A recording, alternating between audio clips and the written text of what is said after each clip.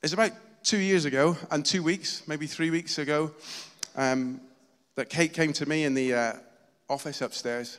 And she said to me, Paul, she said, we've been asked to look after a couple of twins because they've got nowhere to go. She said their parents live in Australia. They're at boarding school. And because of this coming COVID thing, the nannies can't look after them in the holidays. So could they come and stay with us? And being the kind-hearted, passionate man that I am, I said, no. No way. I said, there's 9 people that live in our house. 8 of them are women. I'm not having any more. It's not happening. And she came back to me and said, but it's just for 3 weeks. It's just for 3 weeks. Arm twisted. I said, okay, we'll do it for 3 weeks. And the next week, lockdown came. And 3 weeks turned into 6 months.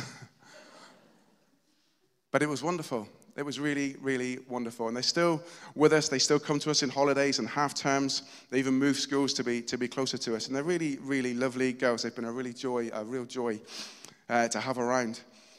Now, why am I telling you that? Well, there was one time at home. They often watch, don't they, children? They watch what you do, and then they ask questions. And I was singing a song, one particular. They were not so much singing a song, but humming a tune that I'd heard at Plymouth Argyle. And she said to me, Paul, I know that song. I know that song. What do you mean you know that song? And she said, yeah, we had it at the football. I said, well, when did you go to football? She said, well, the school. The school took us to see Plymouth Argyle. I said, did you enjoy it? She said, yeah. I said, don't lie, Yara, don't lie.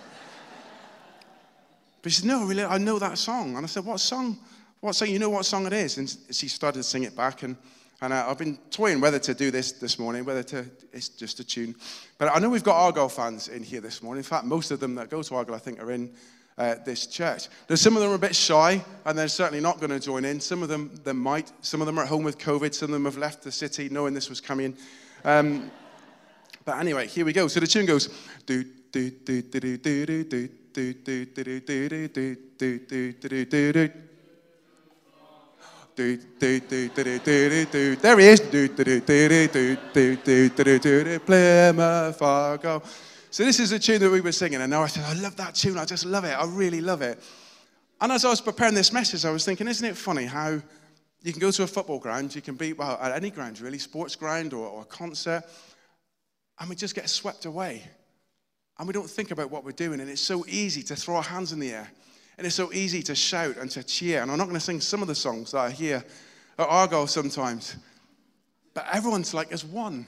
Everyone gets excited. Everyone cheers and sings songs about their team and what they've done and just how great they are. And there's no embarrassment. There's dancing, grown men dancing badly, but dancing and singing songs about their favorite football team. And it made me think, or it does often make me think, why do we not have that freedom when it comes to celebrating God? Why can we not dance and throw our hands in the air and shout praises to God without being embarrassed? How can we not do that? And we're going to look a little bit more later about that this morning. It's Palm Sunday today. I remember as a child in church, before I really understood what it was all about, making things out of palms. And the children would come up and down the aisles of the church, and we'd be waving palms. And I remember thinking, oh, this is great. This is really good. We get to take part. I still didn't really understand what it was. But why do we become afraid? Why do we become embarrassed when it comes to actually celebrating what it is that our God has done for us? And this Palm Sunday is the lead up to Easter. You know, at Christmas, we have Advent and we get really excited because we know what's coming. But Palm Sunday is the start of Holy Week. It's the lead up to Easter. It's the lead up to Good Friday. It's the lead up to Easter Sunday. This should be a really exciting week. We should be shouting the name of God, the name of Jesus from the rooftops. We should be excited because of what he did. So let me read this to you from Luke chapter 19. After Jesus had said this, he went on ahead, going up to Jerusalem. As he approached Bethphage and Bethany at the hill called the Mount of Olives, he sent 2 of his disciples, saying to them, "Go to the village ahead of you, and as you enter it, you will find a colt tied there, which no one has ever ridden. Untie it and bring it here. If anyone asks you, 'Why are you untying it?' say, 'The Lord needs it.'" Those who were sent ahead went and found it, just as he had told them.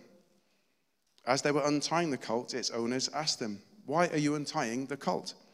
They replied, "The Lord needs it." They brought it to Jesus, threw their cloaks on the colt, and put Jesus on it.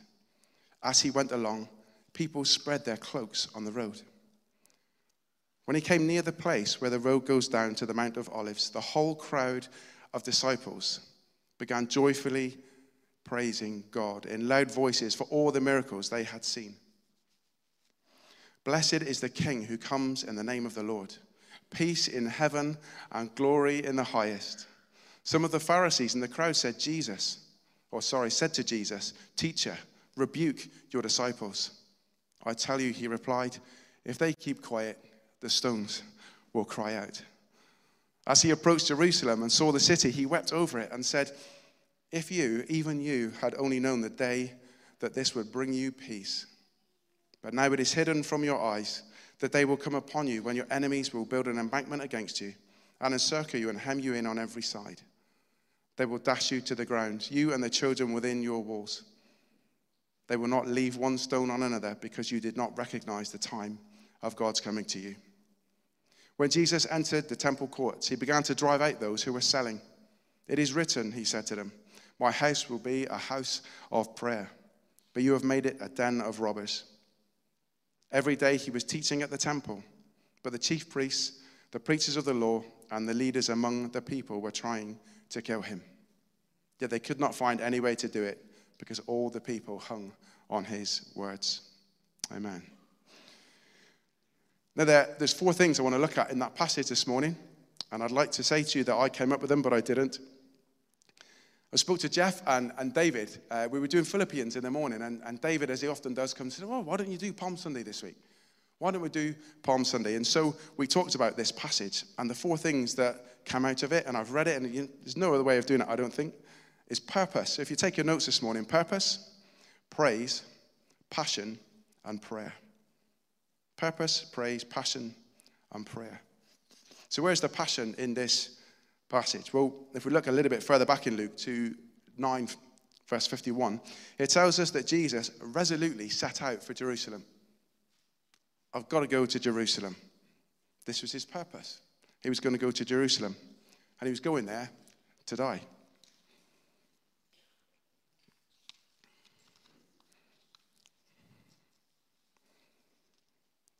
You know, the disciples and other followers of Jesus thought that Jesus would emulate Judas and Simon Maccabee. They were the Jewish, nationalistic and military leaders of the time. And they liberated Jerusalem and the temple from foreign oppressors. 200 years before the life of Jesus, this was, they celebrated with olive branches. And these olive branches that we think about when we think about Palm Sunday, they were waved aloft in celebration of a military conquest. This was to celebrate the Maccabees toughing out the foreign oppressors from the temple. But the thing is, they didn't really understand as they waved these palm leaves, as Jesus on a donkey, came into Jerusalem. They didn't really understand the prophecy. See, in Zechariah 9, it says this: "Rejoice greatly, daughter Zion. Shout, daughter Jerusalem. See, your king comes to you, righteous and victorious." It can be translated as with salvation. Hosanna, Lord, save us. So they knew this king was coming to save them. They knew Jesus was coming to save them. But it goes on to say, lowly and riding on a donkey, on a colt, the foal of a donkey. It goes on to say, "I will take away the chariots from Ephraim and the war horse from Jerusalem, and the battle bow will be broken. He will proclaim peace to the nations. He will rule. His rule will extend from sea to sea and from river to river and to the ends of the earth. As for you, because of the blood of my covenant with you, I will free your prisoners from the waterless pit." They just thought Jesus would have been turning up on a stallion. He would have been turning up with a sword in his hand, ready to kill the Romans, ready to move them to one side. They wanted a William Wallace. They wanted someone that was going to actually take the fight to their oppressors, to the people that lorded it over them. But as we saw in that video this morning, Jesus came to give them peace, not by getting rid of their oppressors, but in the midst of their oppressors. He was going to do it differently. and they just didn't quite understand.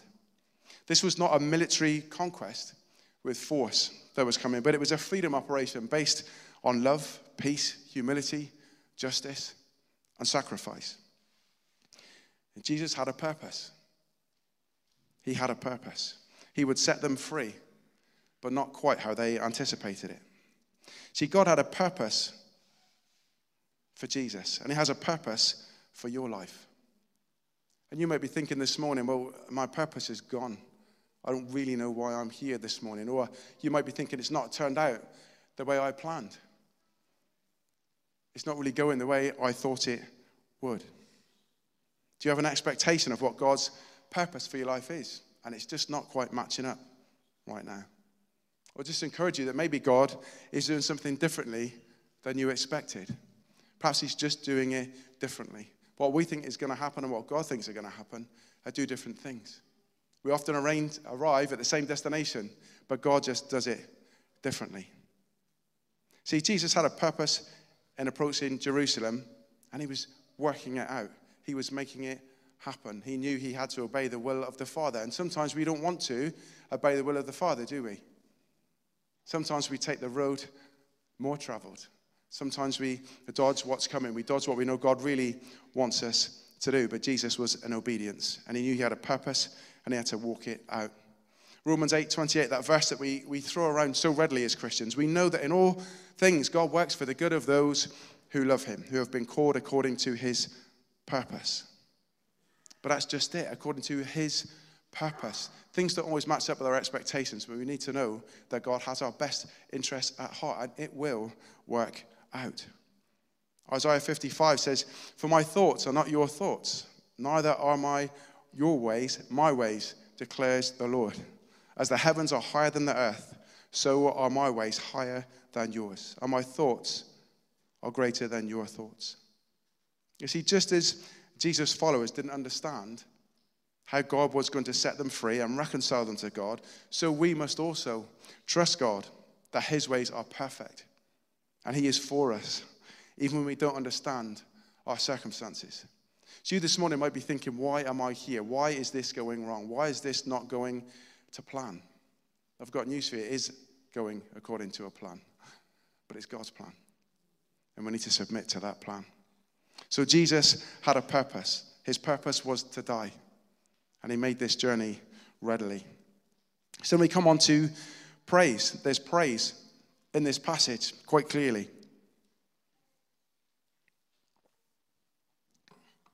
We hear the crowd crying, "Blessed is the King who comes in the name of the Lord.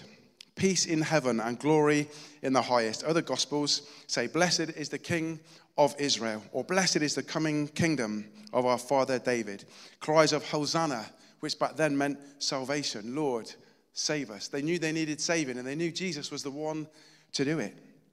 Some of the Pharisees in the crowd even said to Jesus, "Teacher, rebuke your disciples." I can imagine Jesus almost smiling said, "I tell you," he replied, "if they keep quiet, the stones will cry out." This praise is aimed at Jesus, the Messiah.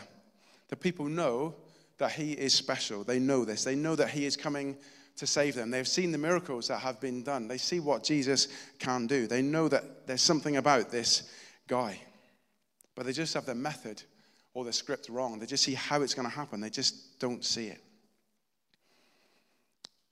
You know, for those of you that have seen the Green Mile, I've got my notes completely mixed up here. I'm really sorry about this. Hang on. Yeah, let me go back to purpose just a moment. I didn't think I'd quite finished. When it talks about purpose, I'm glad I'm going to share this because this, I think, is quite poignant. This purpose. For those of you that have seen the Green Mile, do you remember the Green Mile with Tom Hanks? You'll recall the prisoners' slow walk to their death, accompanied by the guards. Well, Palm Sunday was the beginning of Jesus' Green Mile.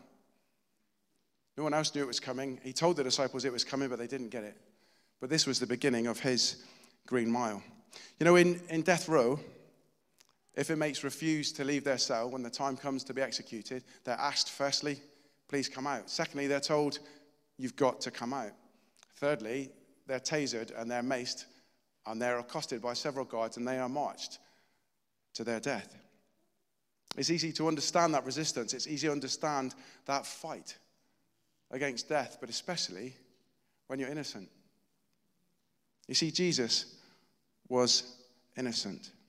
But here we see Jesus making arrangements for his own Green Mile. He's heading towards Jerusalem and even arranges his own transport.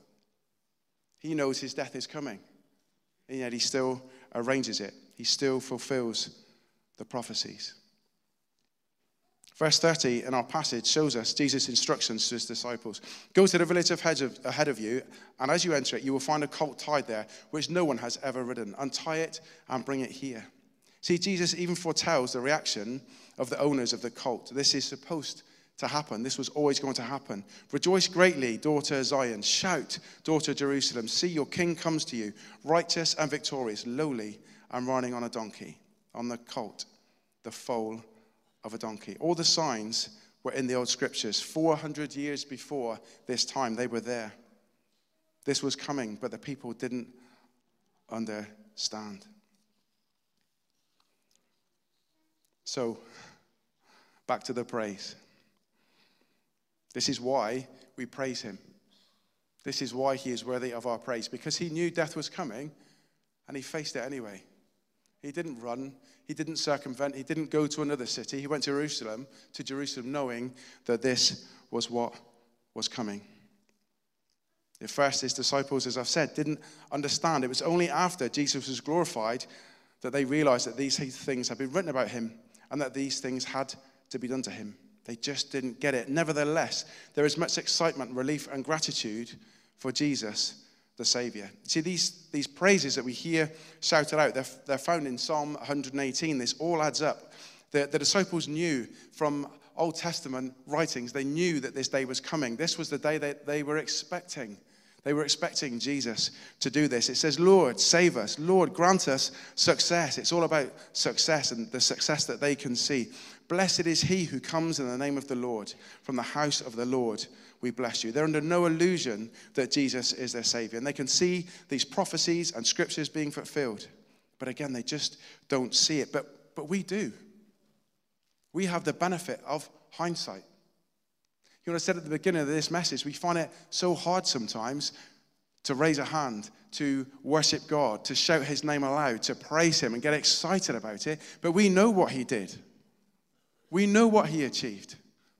And yet these people just thought they knew a glimpse of what he was going to achieve, that he was just going to get rid of the Romans and they would be able to carry on life as normal. They would be free to do what they wanted to do.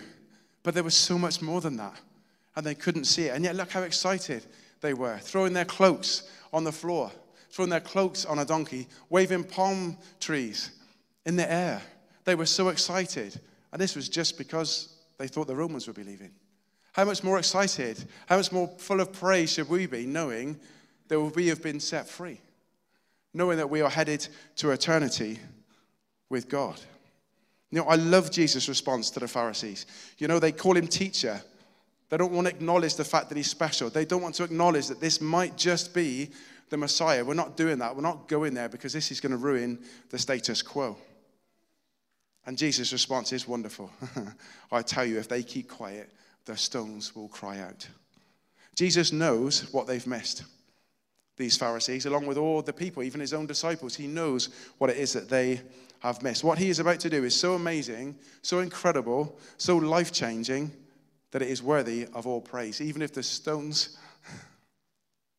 the stones will cry out if we are silent. How can we stay silent when we think about what he has done?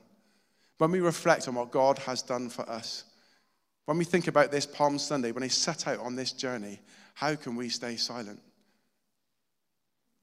We are saved. He has set us free. Our chains are gone. We are forgiven.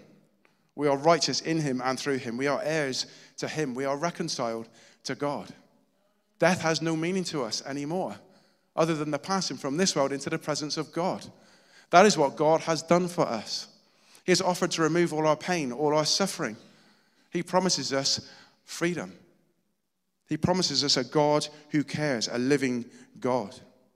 And what did we do to get this? What did we do to deserve it? We called on the name of the Lord and we believed. That's all we did. And he gave us all. How do we not shout aloud? How do we not praise him continually? I ask this of myself, as I ask it of you. You know, I used to watch a series called The Last Kingdom. And it was about Anglo-Saxons trying to get themselves rid of the Vikings. The Vikings were all over England trying to take it over, much like the Romans in Jesus' time. But there was this wife, the queen, who was the wife of King Alfred at the time. And they portray her as this really religious, pious woman. And she would walk around saying, praise him, at every opportunity. And if you didn't really see it, you'd think it would got a bit annoying. But what you realize is she was saying praise him when the chips were down. She would say praise him when things weren't going well. She would also say praise him when things were going really well. And what does that tell us? It tells us we're to praise him in all circumstances.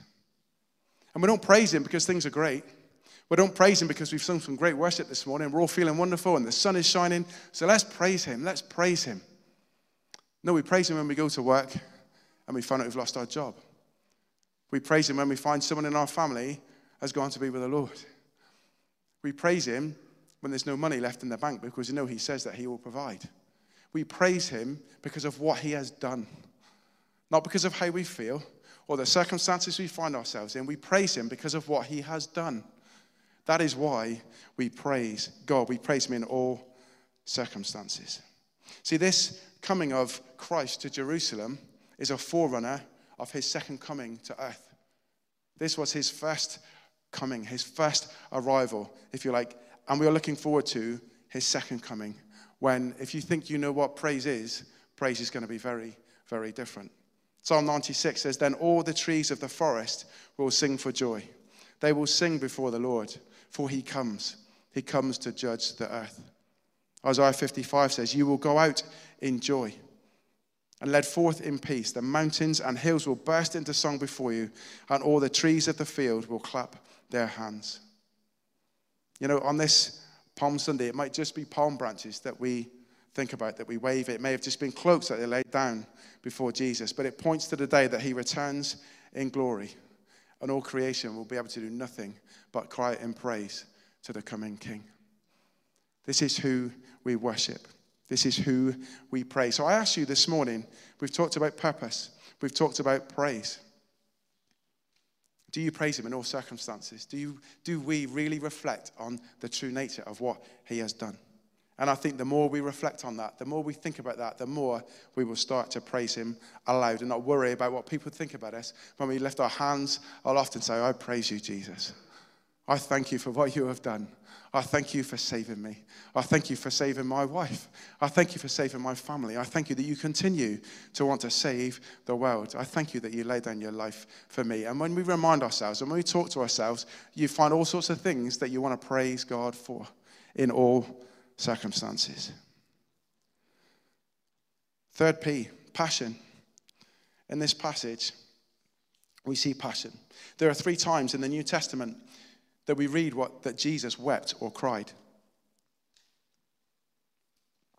In verse 41, he says, as he approached Jerusalem and saw the city, he wept over it.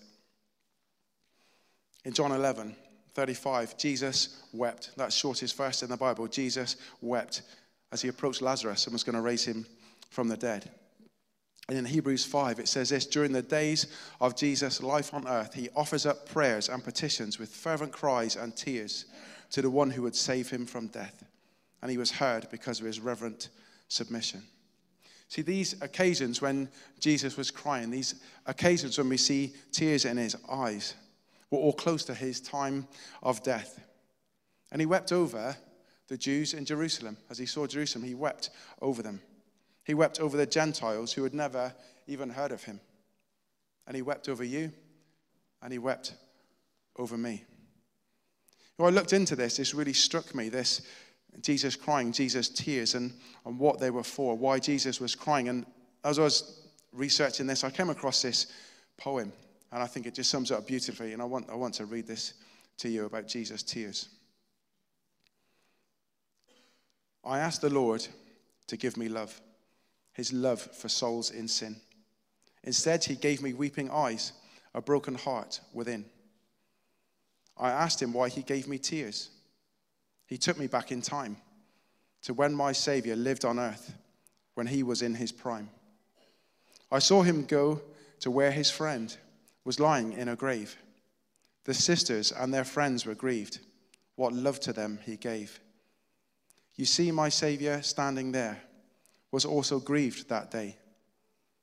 He wept great, heaving tears with sobs to those who could say, behold, we see now how he loved. His tears revealed his heart. His love was evident through tears. I saw God's point in part. And then he took me to the day the people hailed their king. While Jesus enters to their cheers, the children run and sing. But when he saw Jerusalem stretched out before his eye, his soul was moved with grief for them. It moved his heart to cry. Oh, as I read those solemn words, I feel that they are sweet, for in them I behold his love, so perfect and complete. To one more place he took me now. At midnight I beheld the Son of God bowed down with grief, in deepest sorrow held. I heard his weeping, strong and deep, but through it I discerned. He prayed for me. It melted me. His love for me I learned. With tearful joy I thanked the Lord for answering my prayer, for giving me his love for souls, his tears, his heart, his care. He wept for what he would have to do to save us. And yet, Hebrews tells us, for the joy set before him, he endured the cross, scorning its shame, and sat down at the right hand of the throne of God. Where we see sorrow, Jesus saw joy. He saw the joy that was coming. He could see the end goal. He could see where this purpose of his was leading him. He could see it. And as he rode past the praise, he knew they were praising him, but they had no idea really what they were praising him for. But he knew inside his passion would lead him to the end.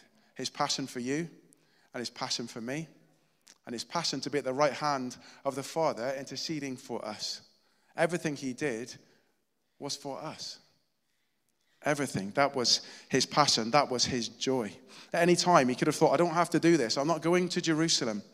I could call on legions of angels to wipe out these Romans like they want me to, and I wouldn't have to really worry about this. But he knew the problem would still persist. He knew what his purpose was, to free us from our sin, to reconcile us from God.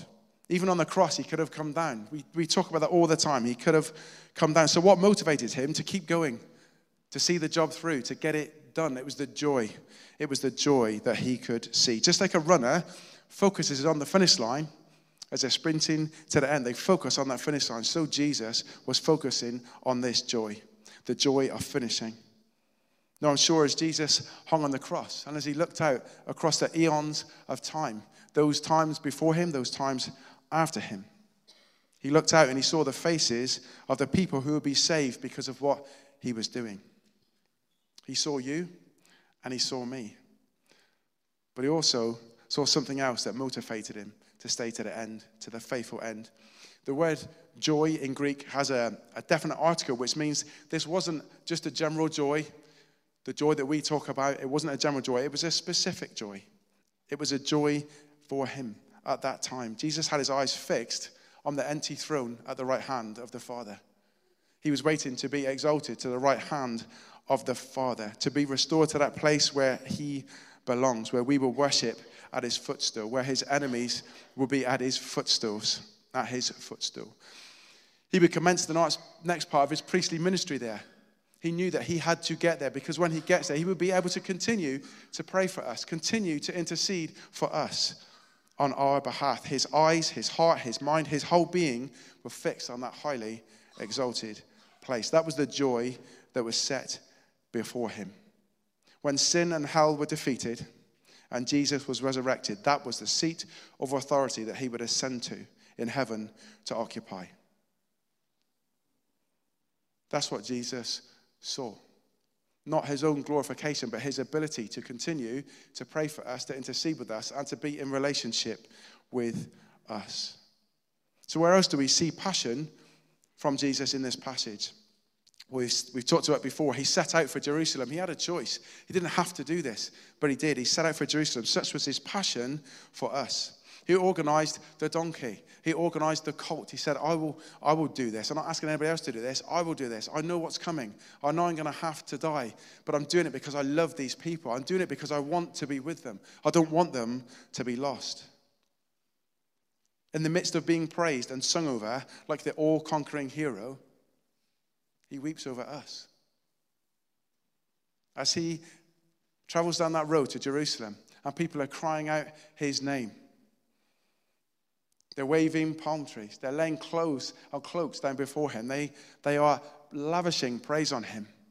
Does Jesus stop and lap it up? It doesn't stop for a selfie. It doesn't stop for a wave. He doesn't lap it up. He starts to weep.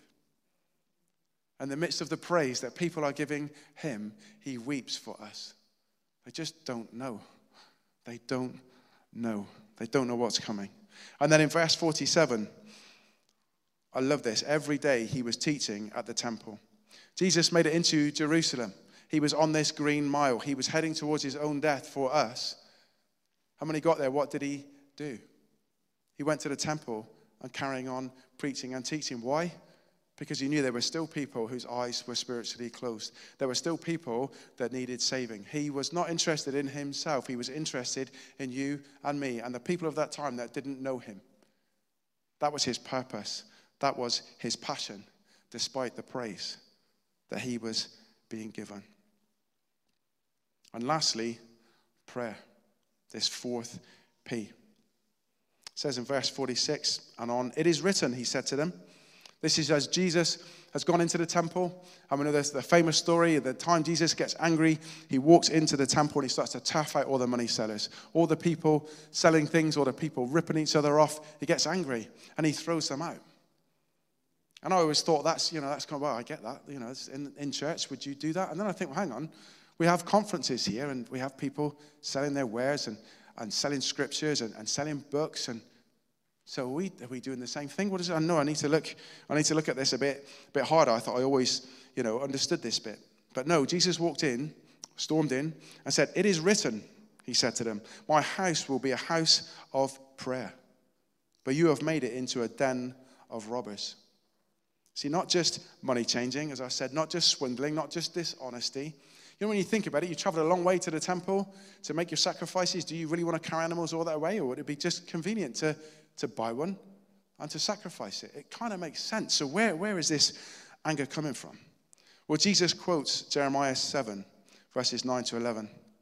"Will you steal and murder, commit adultery and perjury, burn incense to Baal, and follow other gods you have not known, and then come and stand before me in this house, which bears my name, and say, 'We are safe.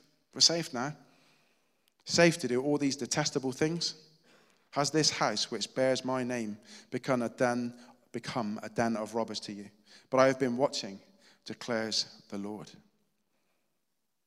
Jesus is saying here, why do you think it's okay to do what you want all week, all kinds of evil, worshipping all kinds of gods, all kinds of detestable acts, and then come to God for cleansing, forgiveness, and help?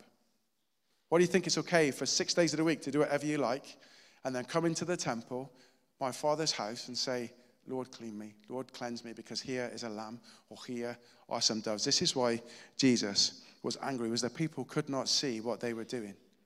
They were blinded. God was some kind of insurance policy to them.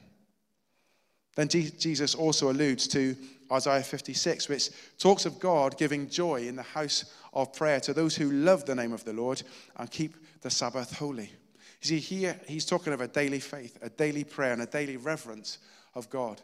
Not saving it for Sunday, or as they did, save it for Saturday. It's not about coming to church on a Sunday, just making it right with God. I'll just get my heart just back where it should be, and I'll carry on for the next 6 days. This is about a daily walk with God. Jesus is saying things need to be different. You can't be doing this. You can't just treat this place as a come here, wipe clean, go out and carry on again. It's not like that. This is an everyday thing. You know, Jesus talks about prayer on the street corners. He said, don't pray on street corners like the Pharisees and babble like the pagans. Don't just go and pray so everyone can see it and say that I'm praying, I'm doing my bit, I am religious, God knows me, I am praying. No, don't do that. Go into your bedroom, go into your closet, close the door and pray so that God might see it. God sees what we do. So I would ask you and me this morning, where is your house of prayer? Where is your house of prayer? Where do you connect with God? Where do you daily let God know that you love him, that you're grateful to him, that you want to spend time with him? Where is that? Perhaps it's when you go for a swim in the sea. Perhaps it's when you take the dogs for a walk. Perhaps it's in the armchair first thing in the morning. Perhaps it's in the toilet at work. Some people have told me that's the only time they can get any peace to pray. But where is it? Where is your house of prayer where you spend time with God? You know, Pastor David and I went to Epiphany House last year. There was a short day for Southwest pastors of Elim. And we went to this place. It used to be an old convent. And when we walked in, the rooms were lovely. We prayed together. We had lunch together. We had a real good time together. But then we went upstairs into their chapel, into the nuns' chapel. And I remember walking in there and just being absolutely almost knocked off my feet by what felt like the holiness in that place. I thought, why is this? I love old buildings. I'm a bit of a nerd for old buildings. And I just how awesome they look. I wanted, and this building, it was lovely. It was absolutely beautiful inside. But you know what it was? And I realized it was the decades and decades and decades of daily prayer in that place that changed the atmosphere completely. Yes, it was just a building. Yes, it was just a building, but it had been filled with prayer for years and years and years. You know, there's a little story. Jeff's not here. But Nicky, who used to be the administrator here, used to tell me that Jeff had an office upstairs. It's the one I'm in now.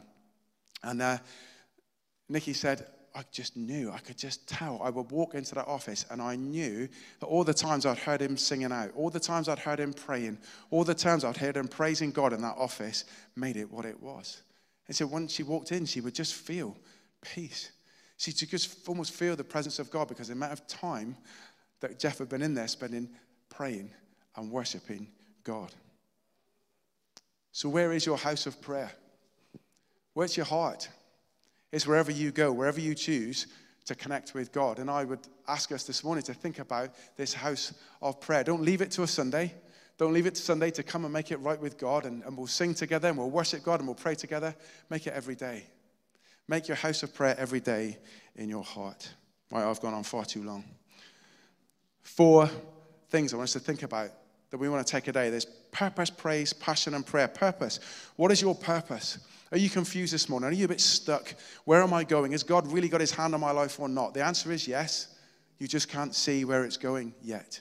Trust him. Pray to him. Give that to him this morning. God, show me what you want me to do. Passion. What is your passion? Have you got a passion for Jesus? When you hear the name Jesus, just like you hear some people's name and you... When you hear Jesus, what does it do for you? Nothing? Or does it make you want to smile? Does it make you want to praise? Does it make you want to jump up and down and think, oh, if it wasn't for Jesus, I couldn't do life? Is that what you think? So think about praise. Reflect on him. Thank him for the things that he has done. Don't think about good and bad. Think about Jesus.